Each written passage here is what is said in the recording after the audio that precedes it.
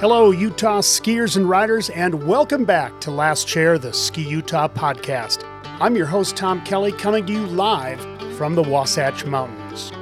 Love that mandolin lead-in from Utah's own Pixie and the Party Grass Boys. Thanks for that cut, and we'll be hearing more from them as the season goes on.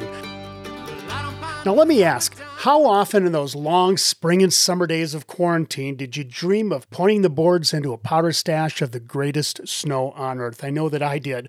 Well, wait no more. The season is nearly upon us. Do you have your passes lined out? Did you get your skis and boards into the shop for the preseason prep? We have a great lineup of guests coming to you this winter on Last Chair, taking a look inside the Utah ski and snowboard experience with the people who make it happen. Before we get to our guests, a shout out to our good friends in the Heber Valley. With soft, fluffy flakes coming this winter, it's time to think about playing in the snow.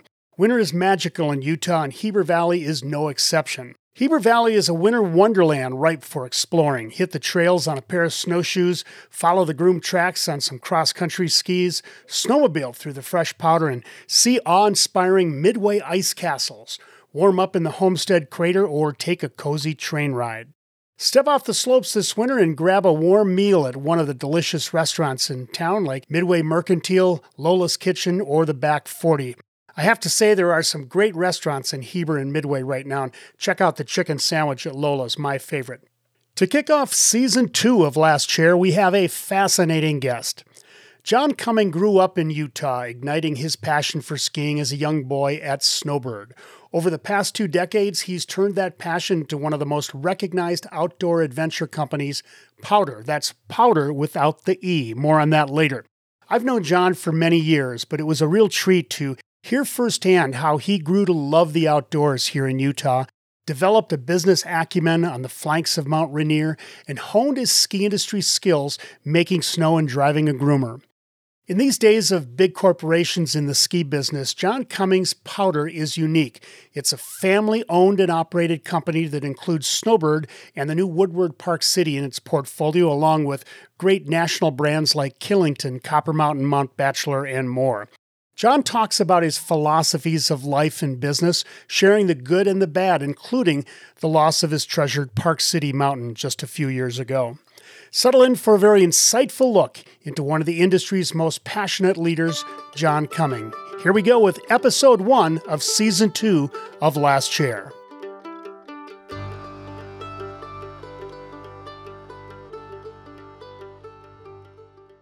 And we're with John Cumming here today, the chairman of Powder Corp here at the Powder office in Park City. And John, thanks for joining me today. Thank you. So I know that the world's been crazy the last 6 months. How have you and your family been holding up through the pandemic period? I think as well as anyone, human beings like predictability, and there's been a lack of that in our lives lately. But it's been nice to spend time with the family and not travel and, be in the mountains full time. It's nice. Now, you showed me your T-shirt earlier. What does your T-shirt say? This too shall pass. And it will. It will. Hopefully we'll have a good winter. That's why I wear it. I look in the mirror every morning and I say, okay, this too shall pass. It will pass. Yeah, we're going to talk in more detail about Powder, but I think to start things out here today, John, if you could just give us a quick nickel description of what Powder is, and we'll talk about the formation of it a little bit later.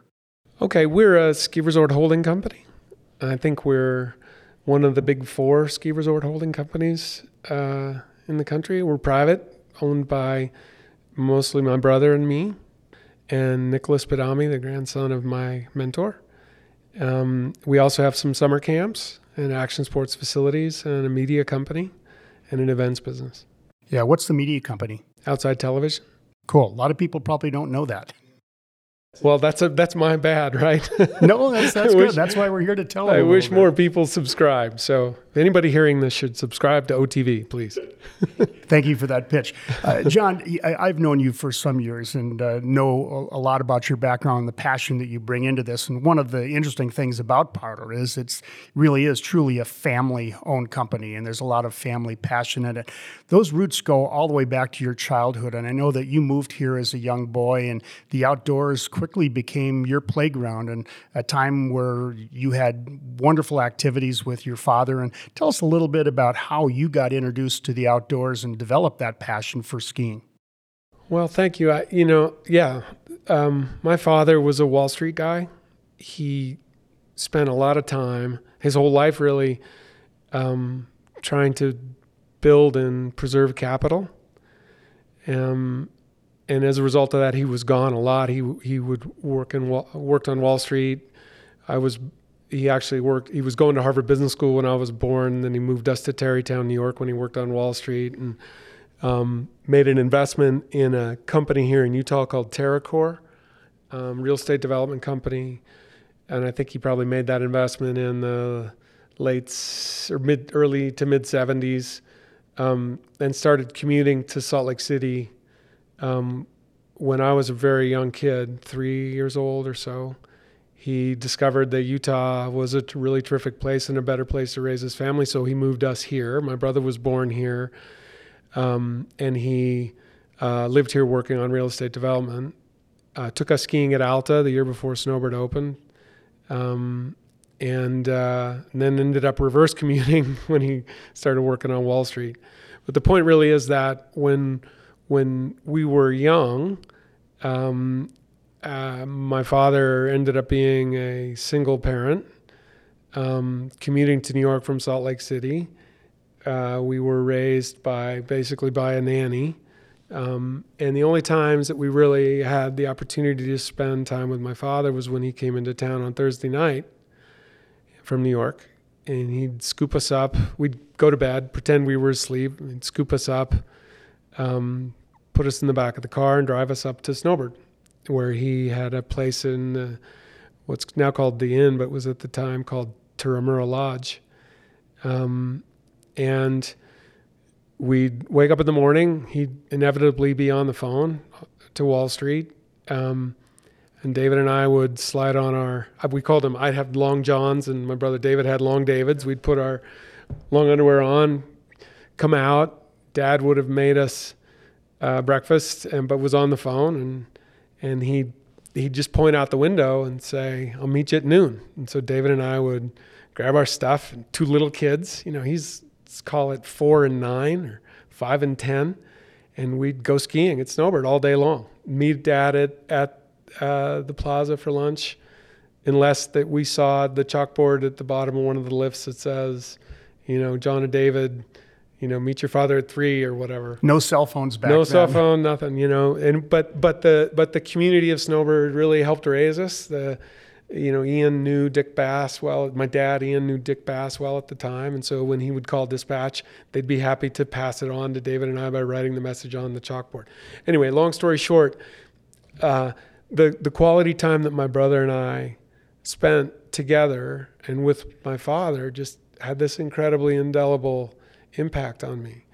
And the contrast of that life to what I knew my father was living at the time as a Wall Street investor, it was basically, he was doing what, an early version of private equity, created a contrast to me that I still carry with me to this day. I believe that my life was incredibly enhanced. In the mountains, I learned independence and mastery and family, community, and just an appreciation for nature. And I really developed almost a resentment for that other model, even though that I knew that he was being successful and it was self-actualizing for him to make money and preserve capital, and he was being very successful from nothing and all that stuff. I set out at an early age not to do that. Did you take your younger brother David into some gnarly places at Snowbird a few times? Yeah, actually, Dad and I, so I don't remember how old David was. He was probably 6. This is probably a conglomeration of memories, right? But there's a run at Snowbird called Great Scott, which is right up by Tower 4 of the tram. And it's got a cornice at the top of it that can be, 6 feet vertical. We skied it all the time because my father was fearless. If not a wonderful skier, he was fearless. And so David, by the time he was 4 or 5 years old, 6 years old, was able to ski that kind of double black diamond upper cirque terrain. And I'll just never forget the first time we took him in there, I kind of scooched my way in. It was vertical, and I look up, and my father's got my brother by the wrist, and he's dangling him over the edge of the cornice and just sort of drops him about the last 3 or 4 feet. and we skied it, and David shredded it. I mean, he's always been a really good skier. We obviously both grew up doing it. And so, yeah, to answer your question, we went heli skiing when we were really young, probably too young to do that. We skied terrain at the Bird in Alta that was, double black diamond. We had no right skiing it. Dad for sure didn't have the ability or skills to do it, but he was fearless, and we were together, and it was, incredibly life enhancing for me. And it's obviously been indelible. I've spent my life in the mountains. I've spent my life trying to share those experiences with others. Yeah. How did you get into climbing? I had this weird contrast in my life. My father, who I loved dearly and admired, was a Wall Street guy, and I just didn't want to do that. I loved my time in the mountains. I mean, everything, the smell of the pine trees, the snow in the trees, the wind blowing snow. I mean, these were things, frozen hair, all of these strange, I established these beliefs that these were life enhancing. They were life enhancing to me. And so because of the way that our life unfolded, my father thankfully could afford to send us to boarding school. Remember, he was commuting the other direction by this time. And so we went to boarding school. We were preppies. I went to Kent in Connecticut, and that was cool. Played traditional New England sports, played soccer and hockey and road crew and did all that stuff. But I always had this, this sort of homing pigeon kind of instinct to get back to the mountains. So when it was time to apply to college, Boulder had a rolling admission. So I'm in my first semester as a junior, and by the end of that, or maybe right after Christmas, my junior year, I'm already early enrolled into Boulder. So I'm back to the mountains. I'm in early. I had skied in Colorado a little bit at the time, and I was just, I was talking about the homing pigeon instinct. I just couldn't wait to get back there. So when I did, I moved to Boulder, went into the Arapahoe dorm, and promptly got a bumper sticker on my Jeep that said, "Ski now, see you later." Great. And so I actually framed the report card from my fall semester, my sophomore year, where I flunked out of school because I was at Copper and Eldora and climbing in Boulder Canyon, and spent all my time in Nederland, in Estes Park, and camping and climbing and skiing. And so it was quite clear that college wasn't going to work out. One of the things that my father had done while he was raising us in the mountains was take us climbing a few times. I climbed the Grand Teton with him when I was a little kid. Was he a climber?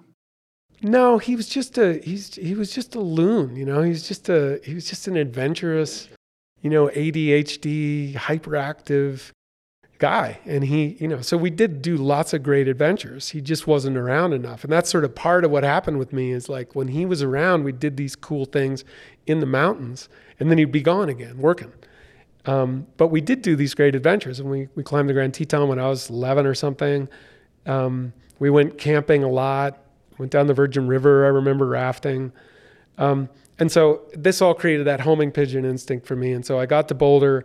I spent all my time in the mountains, didn't spend enough time in class. It was quite clear that wasn't going to work out.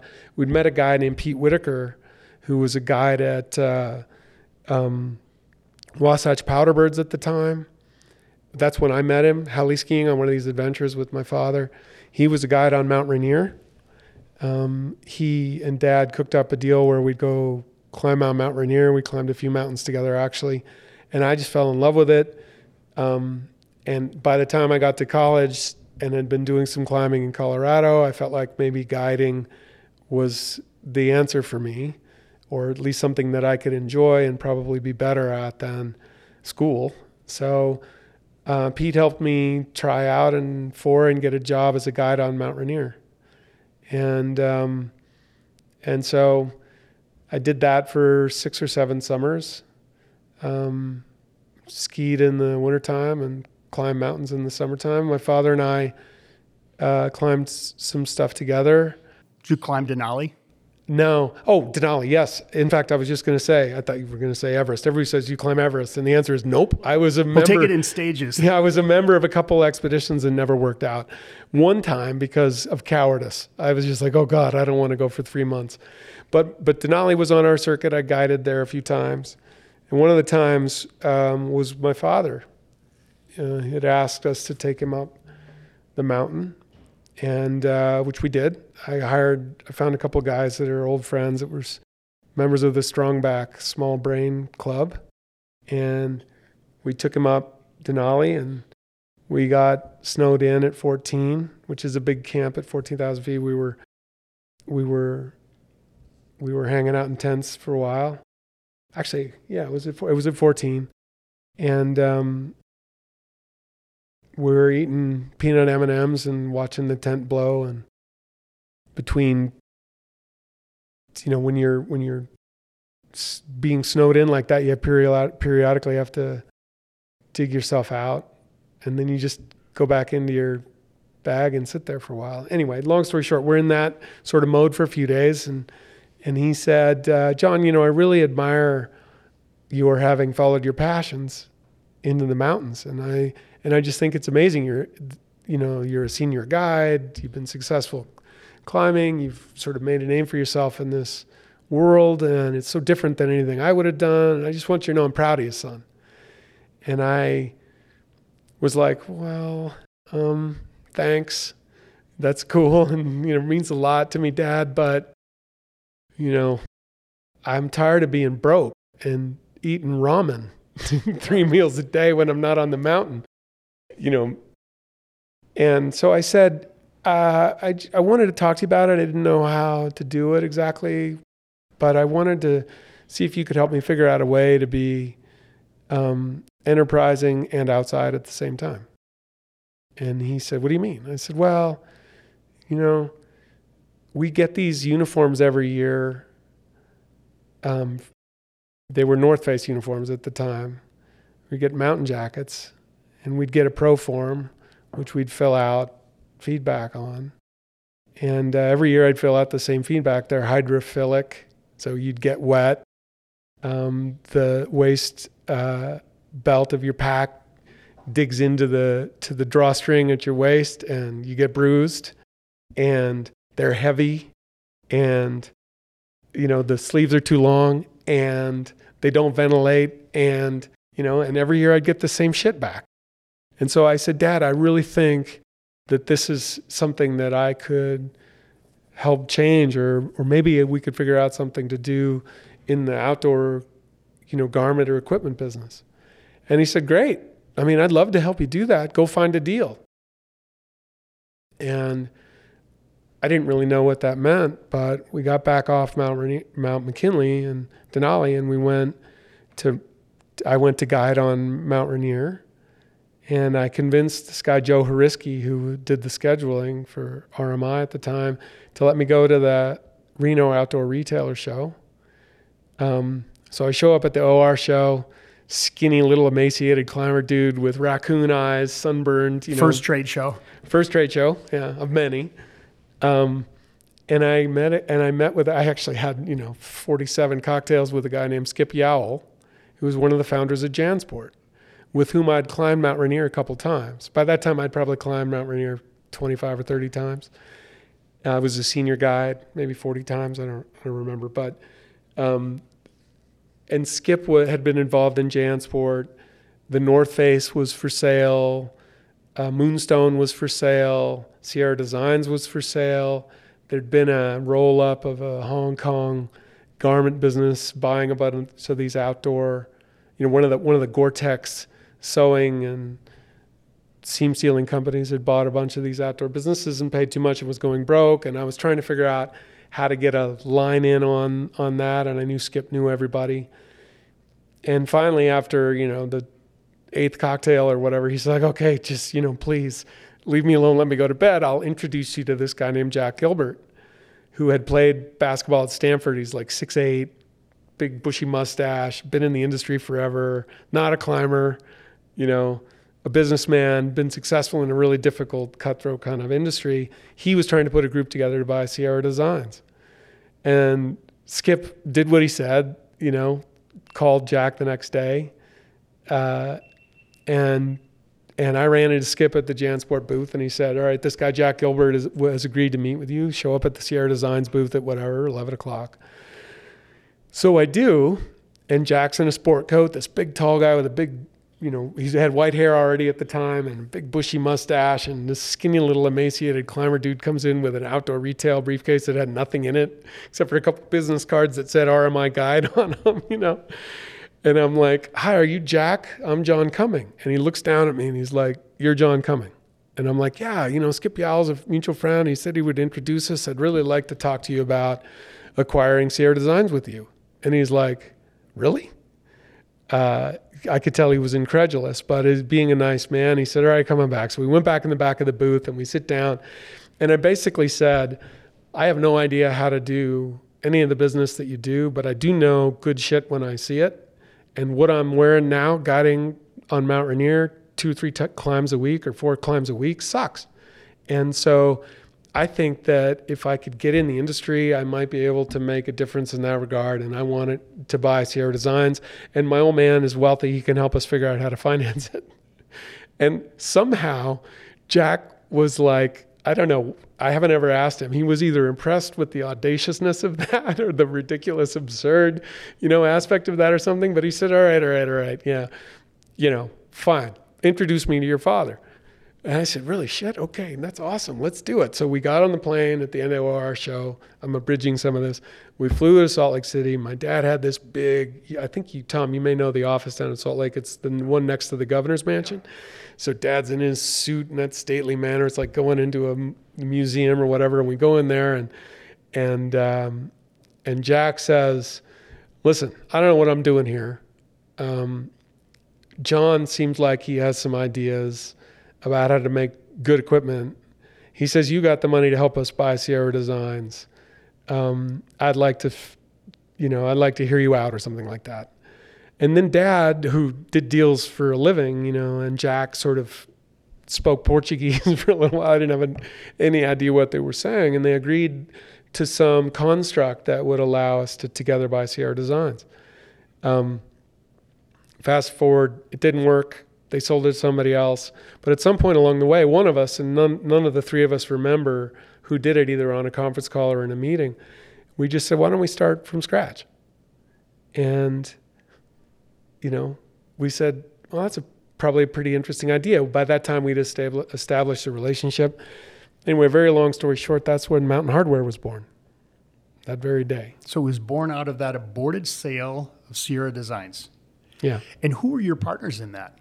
Jack Gilbert and Paul Kramer, who's sort of, I personally believe every organization has a team. There's usually, in this instance, Jack was this, bigger than life leader, deal making, commitment, relationship, brand guy. And Paul Kramer was the brains behind all of the shit that he had to figure out how to design, source, and build. And so the two of them were our partners. We controlled it, and Dad helped my brother and I finance our piece, and Dad and David and I basically had control, but they had the operating control. And so Paul would fly to Hong Kong and source the stuff and do the design. He hired a couple of really terrific people to do designs. We came out with the first windows in tents. That's a guy named Martin Zamitis, who I think is still making tents. And the whole thing, just by some miracle of, good fortune, worked. And you were able to provide the input that you felt was important to develop more quality gear? Well, there's a guy, one of my best friends in the whole world's a guy. Yes. So the answer is yes. What I provided was almost like a dogmatic belief in what good equipment looked and felt like. And I had enough influence over the design process that, if they wanted to come out with a poncho and put the nut on it, the logo on it, because that's high margin stuff and it could sell 80 gajillion units and create some working capital. If it didn't feel right for the brand, I had enough influence to say, we're not freaking doing that. We don't build ponchos. Yeah. We build stuff that guys like I would use in the mountains. Oh, and by the way, this is my friend Ed Viesters, who already was, he wasn't a superstar yet, but I'd climbed enough with him to know that he was going to be. Did you climb with him on Rainier? Oh yeah. I don't know, many times. We guided it together. I don't know how many times. And we talked to him last night or the night before something. He's one of my best friends. Our kids ski race together. I love the guy. He's like a brother. So I had the influence to say, we're not fricking doing that. That's cheesy. That is, that doesn't serve our purposes of creating what I believe to be a purely conceived of and executed brand strategy. And so that limited our ability to do ponchos and things, but it also, I think, really, created brand equity accretion more quickly than maybe we otherwise would have done. And then I got a bunch of athletes that I knew were going to be studs. And Ed was the perfect example. I mean, he was not destitute. He was broke, couldn't finance the climbing aspiration that he had at the time to climb all 14 8,000 meter peaks without oxygen. I knew he quite clearly was the best climber in the world at the time, or at least I believed that. He was like the next Reinhold Messner, but it was also clear he wasn't going to lose any toes or anything doing it. And he's such a badass and such a great guy and so dedicated to the craft or whatever. So I called Ed one day and I said, hey, we're starting this thing. Will you endorse us? And he was literally like laying on the floor of his apartment or something, trying to figure out how to finance his next expedition. And he, we both were playing it cool with climber dudes, whatever. We're both playing it cool with each other, but it was the answer to both of our prayers. I was like, I can only pay you $25,000. He was like, holy shit. He said, only $25,000. Yeah, there's my freaking expedition is what he's thinking. And he's like, oh yeah, I think, yeah, okay, maybe I'd consider that. And so I hang up and I'm like, holy shit, our brand just got launched. Because I knew Ed was going to be, he already was the badass. I'd climbed with him enough and seen him perform up high, or, Mount Rainier's not super high, but heavy loads, relatively up high. I'd climbed with him enough to know he was not human. And that ended up being right for us and our brand, and it ended up working out really well for him. Did he take you guys to Everest? Your brand to Everest? Oh, yeah. That was a big part of it. We had this line called the 8,000 meter line.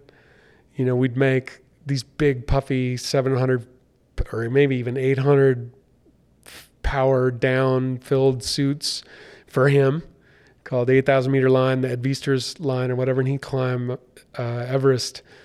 And I think he climbed all of his 14. Well, I think on the last few he had maybe severed ties with Mountain Hardwear. Mountain Hardwear by the time. I don't remember exactly, but the early climbs that he did were fully sponsored by us, and he, would take a little flag to the summit with a Mountain Hardwear nut on it, and he wore all the logos and all the gear. That's quite a brand. Yeah, it was. I've had the good fortune of being involved in a lot of stuff. Time flies, Tom, but I've been at this a long time. Almost 30 years I've been doing business. And of all the things I've been involved with, Mountain Hardwear, which we sold because our partners wanted to harvest and we didn't want to force them to stick around if they weren't, it just didn't feel like it was consistent with the original aspiration of the brand. And the team that we'd created to do it, but having sold it and having built a house with the proceeds and, and moved on in my life to other things, I can't think of anything else that was more satisfying than that. Yeah. Now, how did you transition from there into the ski area business? And you actually worked in that business for a while too, didn't you? Yeah, so there was, it was contemporaneous, really. While we were working on Mountain Hardwear, it was pretty clear that unless I wanted to move to Berkeley, which I thought seriously about doing, there wasn't really a full-time gig for me. I could be the Rocky Mountain rep, which was a really unfulfilling exercise. Like some random climber kid comes into to Neptune Mountaineering in Colorado or to White Pine Touring here, meets Charlie Sturgis and says, "Hey, I got this stuff. It's really cool." I wasn't well received. Let's put it that way. I had no reputation. I didn't know the shtick. They quickly showed me the door. We needed a proper Rocky Mountain rep. It was quite clear, therefore, that the role I was going to play was help with the brand, help with the design, help with athlete endorsements, help with that dogma about the kind of product we would build or whatever, but it wasn't a full-time job. So one Thanksgiving, give or take, in probably 1992 or 2, probably, we were up in Park City for some reason with my father and me and I guess our whole family, I don't know. And I got out of the car on Main Street to go to whatever restaurant we were going to, and I smelled that smell of the fall in the mountains. And I was in a place in my life where I was reckoning with the fact that I didn't want to be a climbing guide, but that, Mountain Hardwear probably wasn't a full-time gig. But I got out of the car and we're standing in the street and I was like, whatever I do, I want to smell that smell. And Dad said, well, why don't you go do it? It was another one of those, that's a great idea. Like, come on, if you're going to be an entrepreneur, frickin' be an entrepreneur, like figure it out. And we talked about it over dinner and for a while afterwards. And he and I somehow cooked up the idea to call Gordon Strawn, who knew Nick Badami, whose son Craig had been killed at the World Cup at Park City ski area at the time, and sort of make the suggestion that our family might be interested in investing in what was at the time called Alpine Meadows of Tahoe, Inc. It was a public company, kind of quasi-public company, that Nick, had aspirations to transfer onto his family. For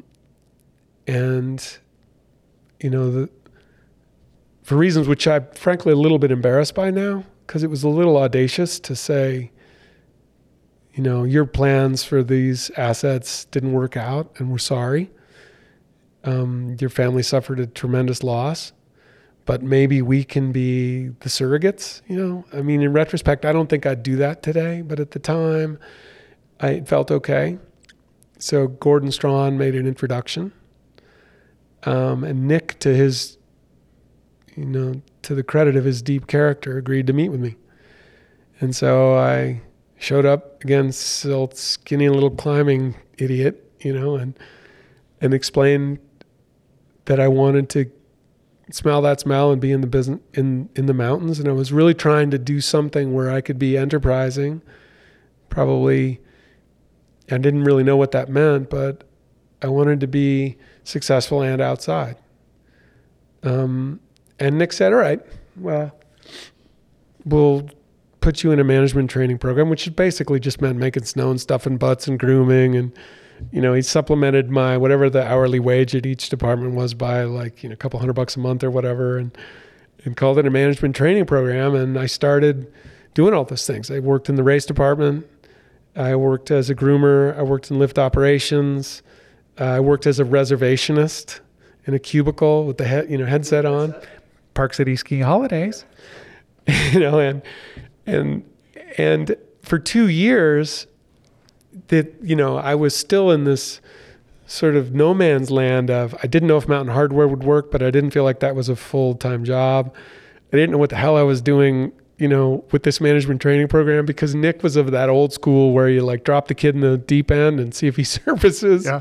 So I never saw him, never heard from him. Every once in a while I'd get a memo from his office, from Ellen Pedro, who was his assistant at the time, saying, show up, you're moving from snowmaking to grooming. Show up at this place at this time. So I'd start driving a groomer, swing shift. Tell me, John, driving a groomer, that just seems so cool. It is awesome. Overnight, in the dark of night. And I have fond memories of that. I have fond memories of that. It's a real skill. Those guys are skilled operators, and I think they're underappreciated, frankly. Oh, yeah. The machines are getting to the point where they're so amazing that I don't know. I haven't driven modern ones. They're a lot more comfortable. They're a lot more comfortable. They got Recaro seats and Blaupunkt stereos or whatever with 12 speakers, and they have auto float on the blade and on the tiller, whatever. And so they're still artists. Don't get me wrong, and it's still a long night in the dark. But it was. Did you meet your wife Christy during this time too? Kind of. So the first time I laid eyes on Christy was at the World Cup at Park City when I was on the race department, and the women came to race. And she did pretty well. For those who don't know her, she was on the U.S. ski team and one of the best slalom skiers in the world, really, in the early 90s. She's a badass. I mean, she's my wife, so I don't have probably an accurate... She was good. Yeah, I mean, so you should see her knees are so scarred. She had a congenital ligament problem or something. She would blow her knees out mid-run. She won a U.S. Nationals slalom, and she blew out her knee like the third turn into the second run and finished it, stood it up, won the race, went straight to Dr. Stedman.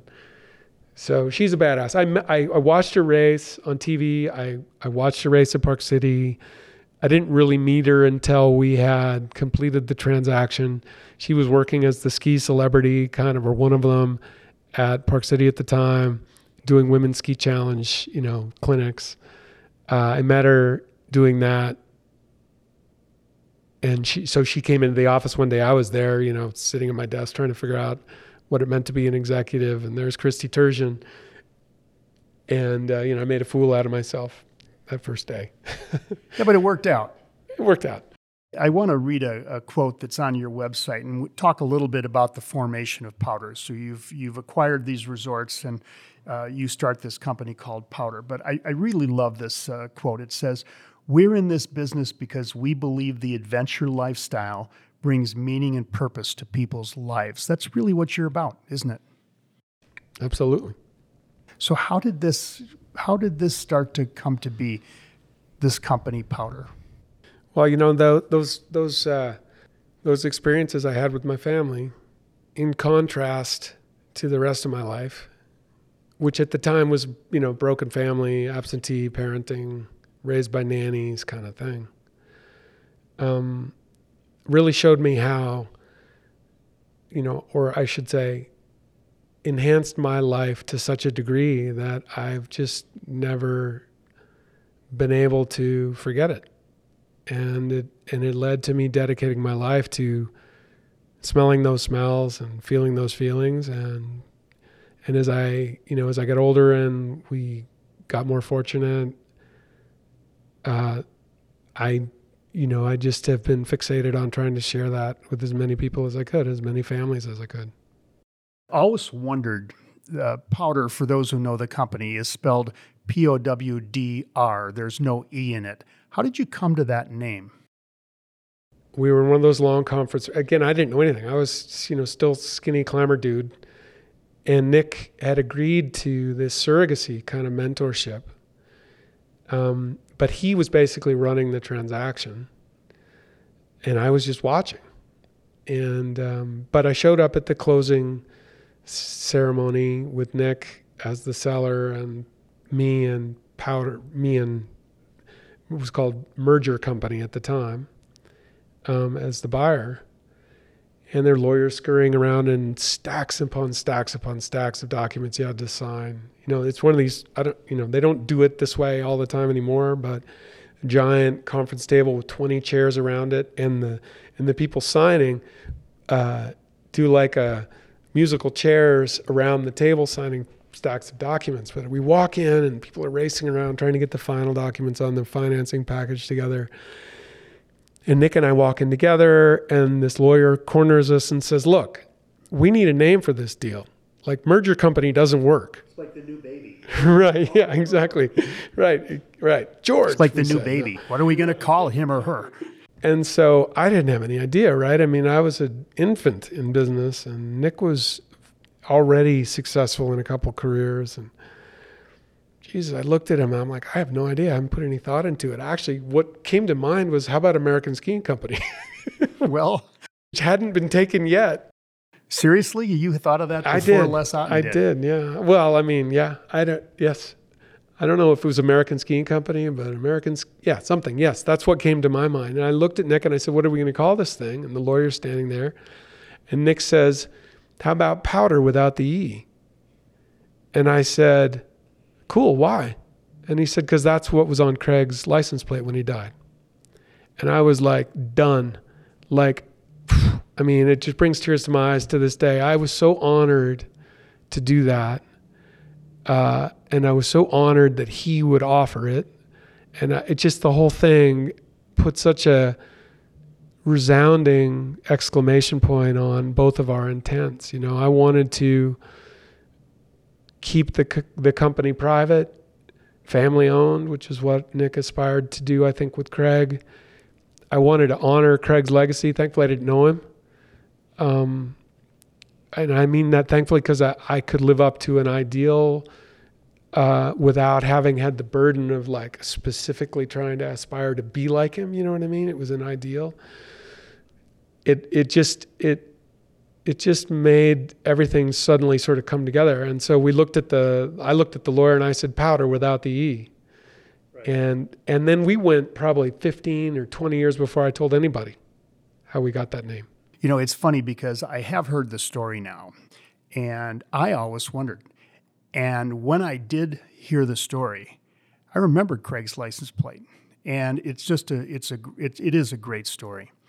You know, I often tell people that we are living in the best age of skiing ever right now. We have amazing opportunities with the transformation that has been made with what Vail Resorts has done, with what Alterra has done, what Boyne has done. Powder really is a different company, and as good as everybody is in their own unique way, the family aspect that you've been talking about here, John, it really does ring true with Powder, doesn't it? I hope so.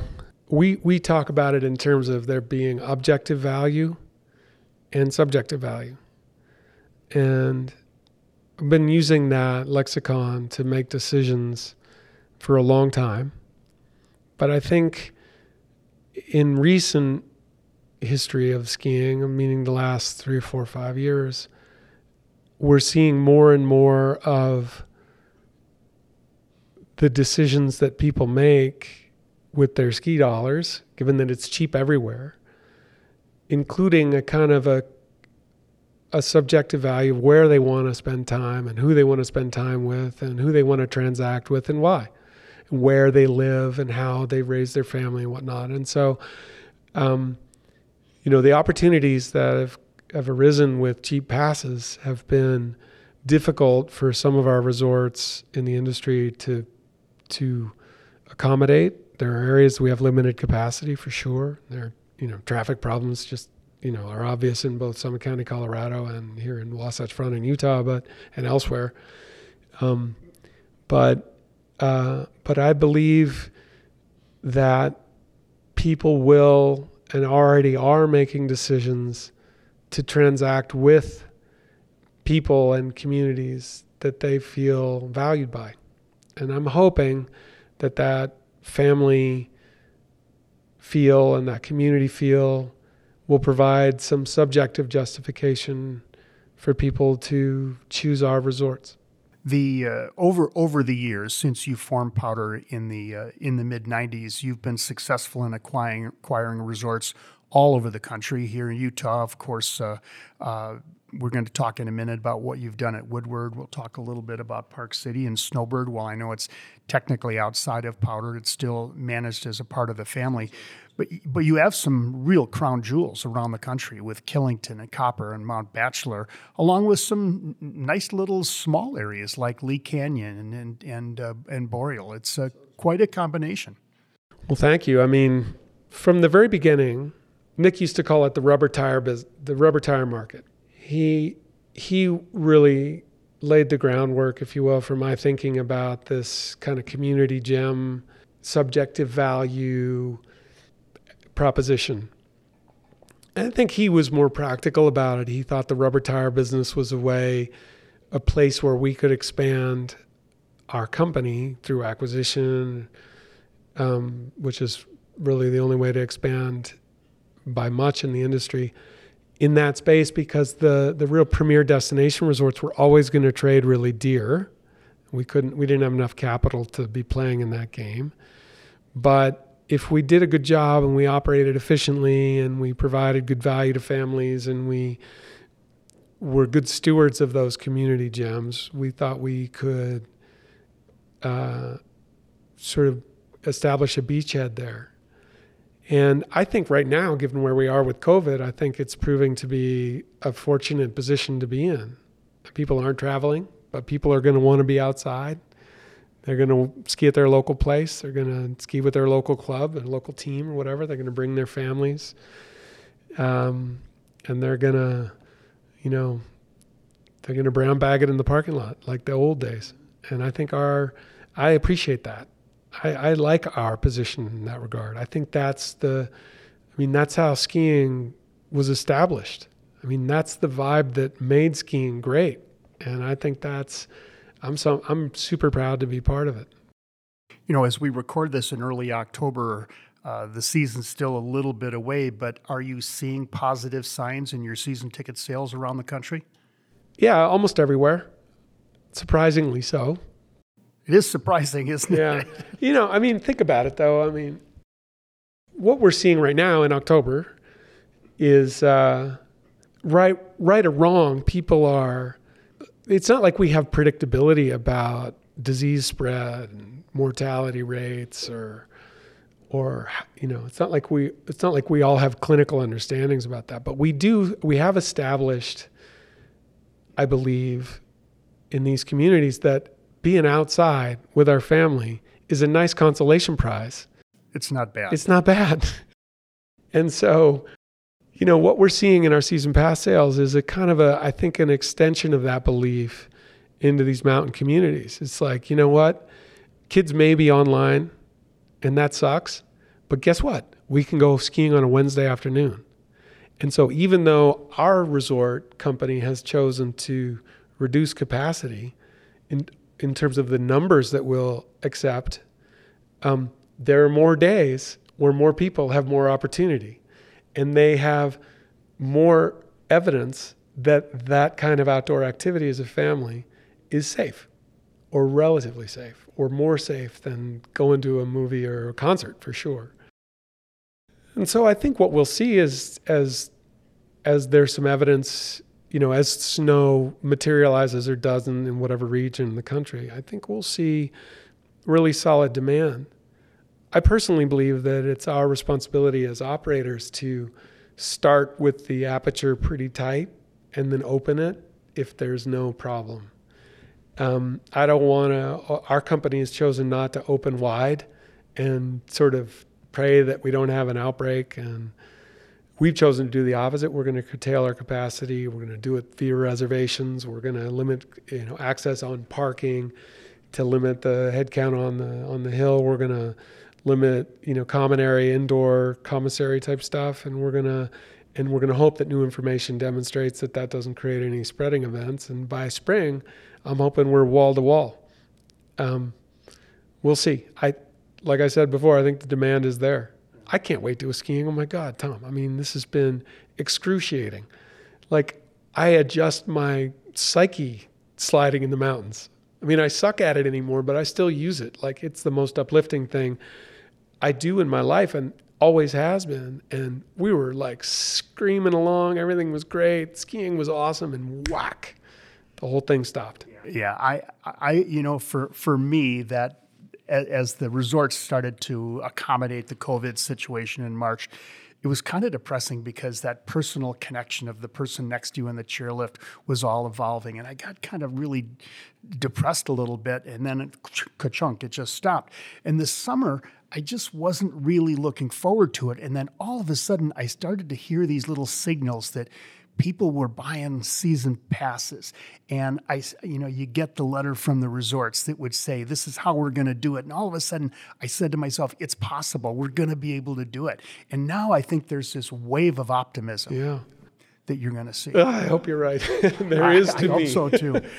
John, I want to talk about community, and I know that that's very important with all of your resorts. And I know you from this community here in Park City, and I've watched what you've done in helping to start the Park City Community Foundation to help to give back to causes. I've watched what you've done with Copper Moose Farm on your property, and trying to grow organically and give back. Talk a little bit about the importance of community. You're a businessman, a business leader, but community is where your people come from, and that's important to you. I've always aspired to leave my community a better place than I found it. And I got that from my father and from Nick. And I've always felt some responsibility to pay it forward to the extent that I could. And so with that backdrop, these destination communities have lots of opportunity, but we don't have a lot of dedication and commitment. I don't mean that as a value judgment. I just mean we have a lot of transient, visitors coming through who value the place, or they wouldn't come, but they don't value the place like we do, and they don't have any perspective on what the community might need. So I had this value that I wanted to make sure that when I'm dead and gone, the place is enhanced by having had me present, and I've been very fortunate in spite of some scars, I've been fortunate. And so I just wanted to make sure that the place that I raised my family, met my wife, raised my family, built my business, was benefited as much as I did from my presence. I don't know if that makes sense, but that's always been the aspiration. I just feel like you try and leave the world a better place than you found it, and the world will be a better place when you're gone. So that's why I did it. The Copper Moose Farm, I mentioned how important Mountain Hardwear was to me, and powder has been my life's work. But of all the things I've been involved in my life, the Copper Moose Farm is by far the most satisfying. It does not pay the rent, but it does a couple things that I think are really meaningful to me personally. They're an expression of my values. I believe in climate change, and having suffered a chronic disease, I believe that nutrition is probably lacking and maybe plays a role in some of these chronic illnesses. I was at a time in my life when we founded the farm where I was cursing the darkness on both of those things. We had the sort of Damocles of climate change. We had nobody could tell me why the health issues that I were, what was triggering it and how to fix it or any of that stuff. I just knew that. And you have MS. Yeah. So I was diagnosed with MS, I don't know, a bunch of years ago, 2000, 20 years ago.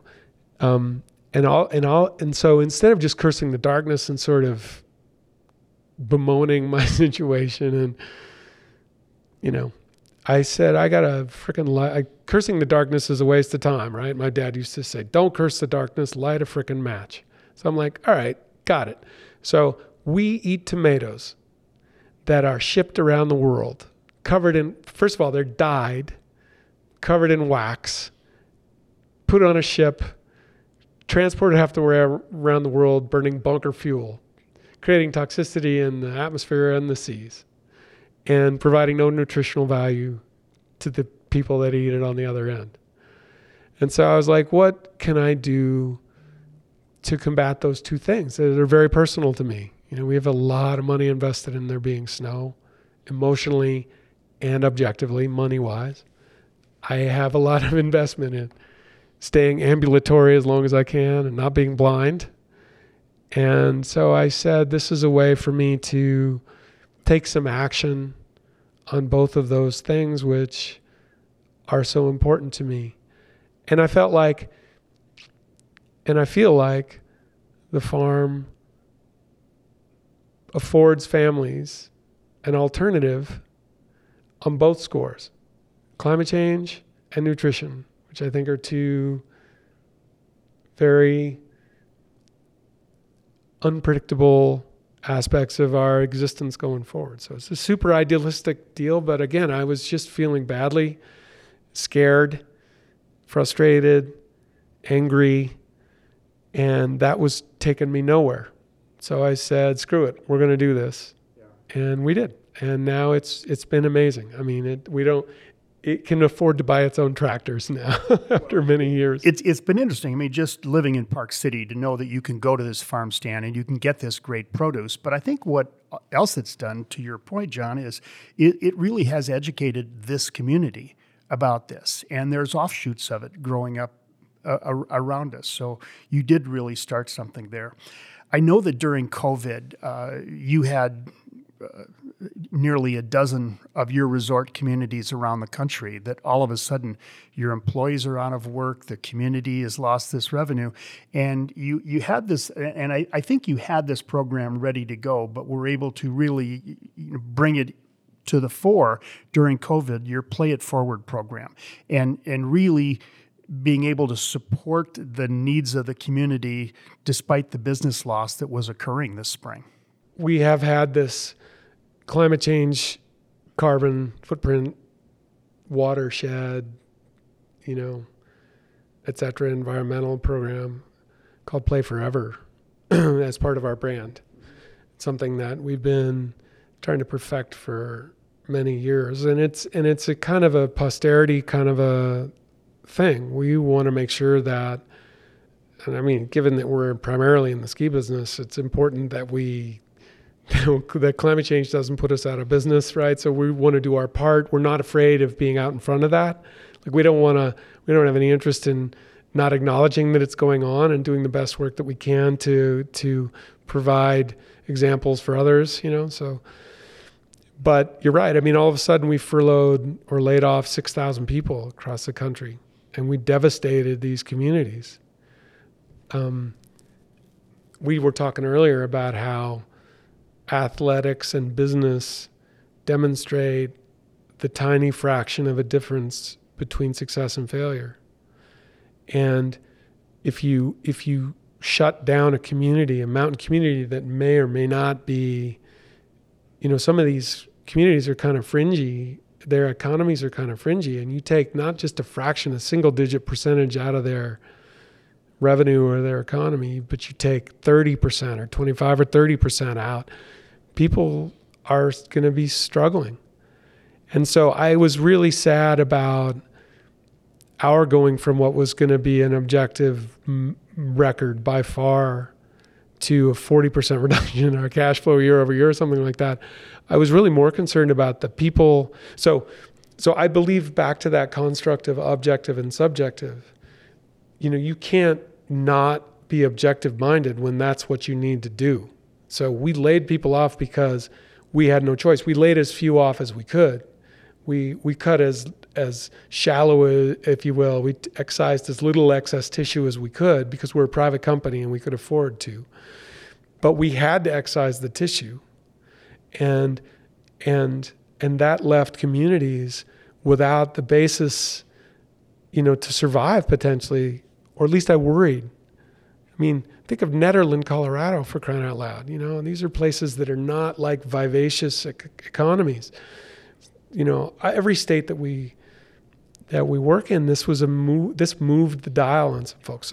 So while I was trying to be objective minded about what was important was to make powder survive, I was really troubled by the impact I was having on the people who had signed up to work for or with us in the communities in which we live. So thankfully, we were in a position, my brother and I, to do some philanthropic stuff to counteract that effect. I've had involvement in community foundations. I believe that they are a very efficient model, maybe not the best, but the most efficient model that I've found to direct funds to a community where the need is most acute. And I thought this might be an opportunity for us to establish some relationships, community philanthropic relationships for our resorts that maybe would benefit them for over time. So we used that Play Forever model, and we established the Play It Forward Fund, which was, intended to provide resources to these communities and to the people in them that were most deeply affected by the resorts that we closed. It didn't come close to filling the hole and the gaps that we created by doing what was objectively the right thing, but subjectively incredibly painful. But we thought that it was the right thing to do for these communities with whom we work and with whom we play and with whom we raise our families. I wish it could have been 10 times the money, frankly, but we did the best we could. And I think it moved the dial. And I think, as I said, it established our presence in those communities in a way that when the next COVID comes, which hopefully will be another 100 years, right? But whatever comes, there's a mechanism for us to support. And I put that on the subjective side of things. Objectively, we're going to run the hell out of these resorts and do the best we can to make them as profitable and self-sustaining as possible and enduring as possible. But we can't do that without the healthy, vibrant communities, in which we live. We can't do that. And so subjectively, we've got to make sure that we're doing everything we can to leave them better off than we found. Well, I think as a family-run company, you have that opportunity, which is very fortuitous for these towns and villages around the country.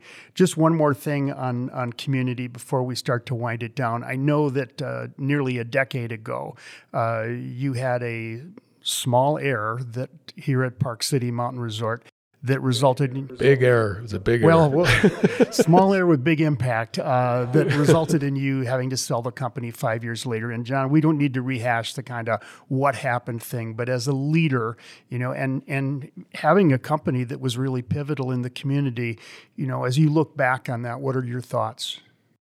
Well, I regret it. I regret it deeply. It was a difficult period of time because I was playing a role that was inconsistent with my values as it relates to my community. We were committed to playing a pretty hard game there, and that was going to damage the community that I value so much. What I remember most about it, though, is that it may have been.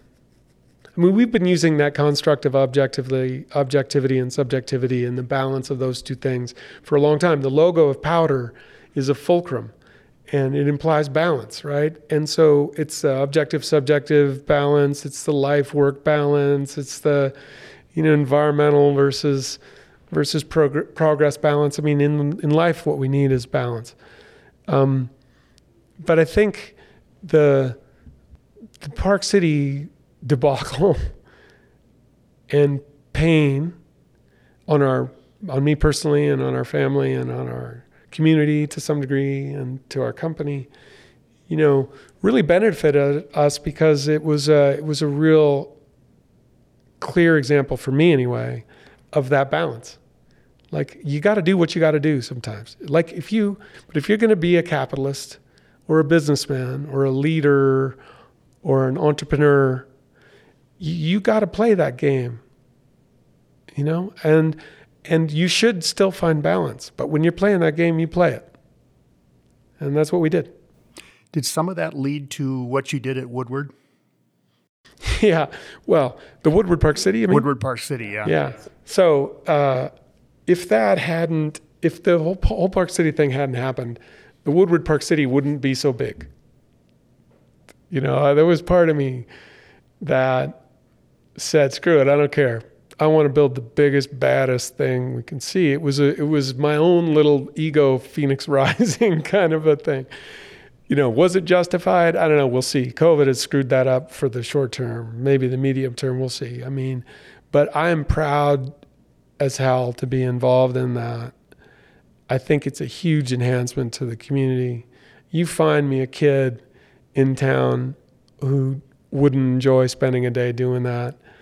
And so, like I said, I'm not sure. Yes, the Park City lawsuit led to that. Would we have done it? Yes. Would we have done sort of like what we did in Lake Tahoe? More than likely. Would we have done what we did? No frickin' way.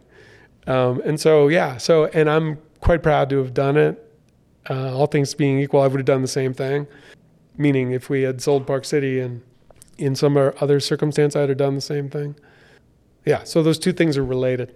For me as a ski historian, I was excited to see it because there's a long history at Gorgoza, and even going back before then as Parley's Summit ski area. In fact, I don't know if you know this, John, but there were 2 or 3 ski areas along that whole southern side of what is now I-80 that were operating all the way back into the 20s, some of the first skiing in the state. And it's just great to see Gorgoza, now Woodward Park City, rising up and to see the lights and to see the kids just having a great time out there on snow. Thank you. I mean, it's, again, there's subjective value for me in that, but I went to Woodward, Pennsylvania many years ago before we acquired that company. And I walked on, and I was like so resenting the trip. I didn't want to get into summer camps. I'm good gracious, we're ski guys. You know, it's hard enough. What the hell are we doing here? Finally, I was convinced to go, and I walked onto campus, and I see these children in rapture. You know, I mean, absolute fixation. And, you know, with like ketchup on their T-shirts and sweaty as hell, smell like, I mean, animals, and completely fixed and dilated on what they were doing, working on whatever trick or whatever, you know, activity they were doing with their friends, you know, in this sort of very secluded part of Pennsylvania. And again, I had resisted going, you know, for 3 or 4 weeks. Finally, I'm like, all right, fine. If you'll leave me alone, I'll go check it out. And like I said, I walked in, I took one look at those those faces, and I was like, if we can figure out how to do a fraction of that on our mountains, in our ski schools, and by the way, extrapolate that gymnastics-based progression process into what we do in action sports on the mountain, a fraction of it, we win. And so what we're aspiring to do at Woodward Tahoe, Woodward Copper, Woodward Park City, and on our mountains through our ski schools is sort of take that and put it into the expression that kids and young adults experience on the mountain. Like that rapture is what I experienced as a kid. It really, you know, as I was going to come back to you to close out with this big philosophical question, but you've answered it throughout this. And, you know, to me, what you're talking about at Woodward, it's what your dad Ian used to do with you and David, and scoop you up in bed in Salt Lake and take you up to Snowbird to have the time of your life the next day. Yeah. I mean, I believe that those young people that we share that experience with will never, ever forget it. And their life will be enhanced, like mine was. It will. So we're going to close this out. A wonderful discussion, but I've got this section we close out all of the podcast here on Last Chair with called Fresh Tracks this year. And this is going to be 4, 5, 6 questions, simple, no trick answers, just learn a little bit more about you. You know, John, as a climber, you have done many routes on Rainier and Denali, but if you think back, what's that one route you've done that you're most proud of? The West Buttress on Mount McKinley is the most beautiful climbing I've ever done. There's also, the north, I guess it would be the northwest rib of Illimani in Bolivia. Also beautiful. Taking it back home, your favorite restaurant dinner when you and Christy want to go out for a nice evening? Well, that's kind of a trick question in this town. Yeah, actually, you really do get put on the spot with that. No, we have a favorite restaurant in San Diego that we go to called Spica. Awesome. And what do they serve at Spica? It's an Italian fusion, kind of modern. Love it. Yeah. Mediterranean stuff. So, John, you're a very focused businessman. You have a passion for the outdoors, but setting that aside, do you have any hobbies? I love to fish. You do? Fly Yeah. fishing? No, my vision has been affected by nerve damage. So I think it's because I've spent my whole life in the mountains. Mm-hmm. I love to go offshore and fish like where you can't see the brown part, like way offshore for marlin. And you drive around for a day or two and you don't see anything, and then you catch a giant fish, and I just love that. Beautiful. I wrote a story earlier this summer about Andy Mill, former U.S. ski team downhill racer. He's a world champion tarpon fisherman. And that was just Bone fascinating. fishing, tarpon, yeah. Just fascinating to hear about that. Your favorite musician? My brother would make fun of me. Actually, I think Sting. Awesome. Can't go wrong there. Your favorite ski run in Utah? Regulator Johnson. Can't beat it. Last question. Groomers, powder, glades, or moguls? Used to be powder. As I get older, groomers. Groomers are just fine. John Cumming, it's been a joy to have Thank you, kick off this season of Last Chair. Thanks for sharing your story and your passion for skiing. Thanks for including me. I hope you enjoyed that look into the world of John Cumming and powder, a great Utah story. And a big thanks to our Episode 1 sponsor, Heber Valley. Great to have you on board this season. If you enjoyed the Last Chair podcast, hit the like button and subscribe on your favorite podcast platform. We'll be back with plenty of guests over the coming months. To wrap it up this week, take a listen to Utah's own Pixie and the Partygrass Boys with Ski and Party off their upcoming album, Utah Made. Thanks for listening. I'm Tom Kelly for Last Chair. See you on the slopes very soon. Well, you can't ski and party if you don't ski and party. Your wise told me once said to me. So I'll ski and party till I can't ski and party. Until I can't ski